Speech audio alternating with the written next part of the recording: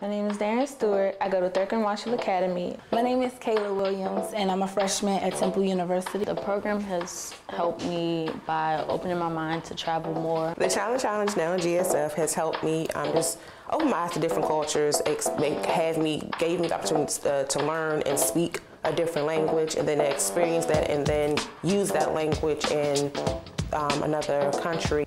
And just realizing that there are people out there who are not as fortunate as I am. And so it makes me want to help them. Just knowing that you have to always be open to new things and never judge anybody.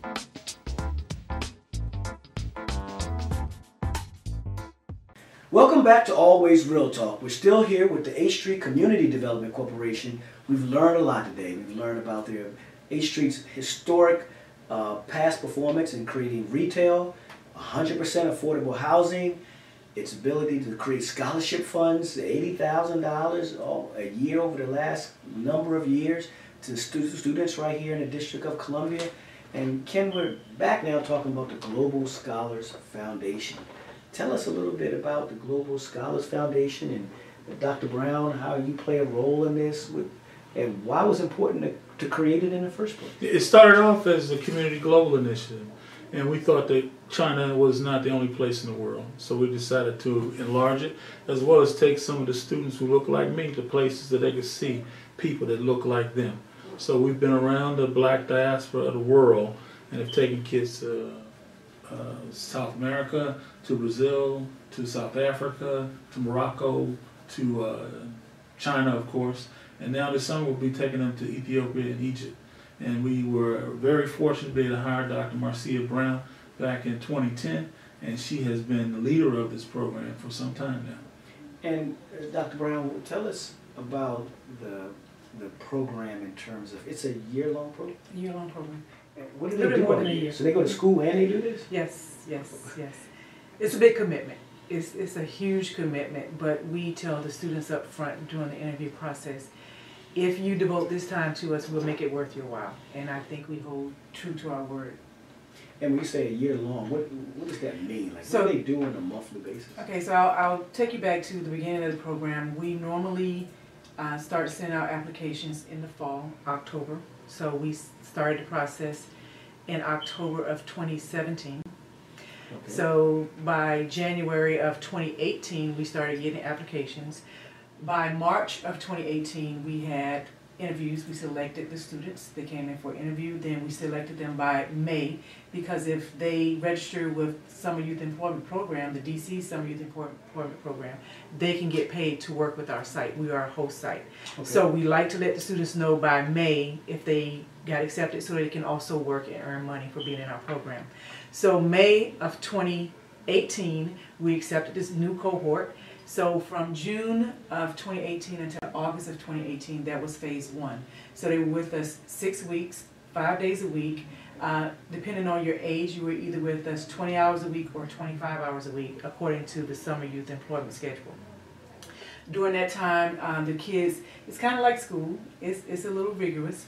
But we teach them soft work skills like how to build a resume, how to interview for a job, how to dress for a job. The students, each student has to read a book and do a book report. We take them to. Do they have to read a book? They have to read a book. Now the book, the way you get your book is, so for the first week of work, every student who's ever been through the program and people who know me know I am a stickler for time. So that first week, you have to be at work on time. You just have to be on time. So if you had the first week a good record, a good start off of being on time, then you got to pick the popular, the fun books, the short books, whatever. If you had some issues getting used to getting work on time, then you had the leftover books that were usually long and harder to read. But nevertheless, the students still had to do a book report at the end of the summer. Wow, that's a lot. It's a lot. It's a lot. So they were with us. I think I might have made it. But we also do improv. Okay. During the summer, they did 3 classes at the Washington Improv. We go on field trips. Every Friday, we went to a college in the local area. You say local area? From here to Baltimore. So we went to Catholic, Howard, American, UDC, Trinity. Bowie State, Morgan. So any school that's in the local DMV area, every Friday we would go to a different college. They would eat lunch at the college. We would buy t-shirts, which they still wear on a regular basis. They would meet with other kids from the college who would give the tour and answer any questions about college life. They even had a fun day at Sky Zone at the end of the summer. So we're not all work, but we're very serious about what we do. So that's the first phase. That's phase one. And that's the summer phase. That's the summer phase. Okay. So then they take a little break, get started in school, and then we start phase two, which is the longest phase.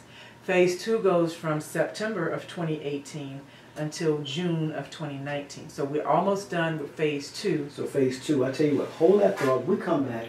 We're going to talk about phase two. We got phase one. You got to read a book. You got to come there on time.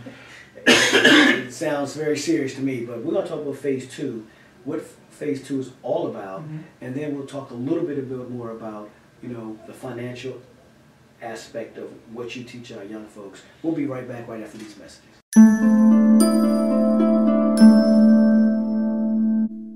Because when we hear about development taking place in the city, we always hear that, man, we can't build affordable housing, it just costs too much money. But you are in partnership and you're doing 100% affordable units, and you're still finding ways to fund, you know, community programs that are affecting our young folks. I mean, that's hats off to you, your board, and everyone that's continuing to make those tough decisions to continue to stroke that check to make sure that these other programs are viable.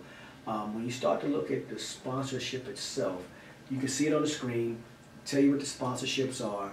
Want you to go out. If there's other things you want to sponsor outside of the golf tournament, I know that you guys have a dinner for when all of the young folks leave the program, graduate from the program. That means that they have went through, you said 9 months?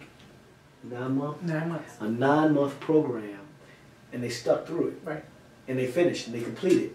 Then there's a graduation program. There's always sponsors for that. I know you have your language coach. Instructor. Right. Language instructor, looking for anyone who wants to step up and be a sponsor to our language coach.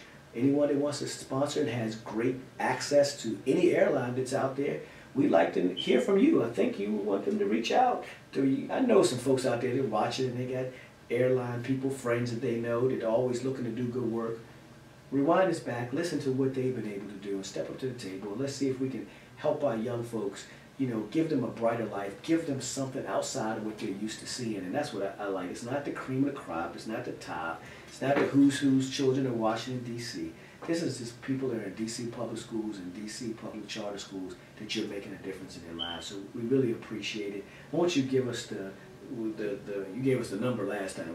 Give us the website they can go to. Yeah, it's globalscholars.foundation. Globalscholars.foundation. You see that on the screen. A Street Development, Community Development Corporation. Their information is on the screen. I want to thank you both for coming back. We're looking forward to having some of those young folks in here come on the show and talk about their experiences also. We look forward to that real soon. And Kwame, on behalf of the 8th Street Community Development Corporation and the Global Scholars, we want to thank you and Always Real Talk, because it has been real talk today about what we do for our citizens. Well, no, there you have it. This is our Always Real Talk nonprofit sector. We want to highlight our nonprofits. You're going to see our nonprofits in the city. That you're going to be looking at their advertisements that we're going to be having. We're going to make sure that all of our nonprofits get some good spotlights for those that we can, because they're doing some amazing things in the community that some people just don't know about. So if it's always real, you know it's always real talk.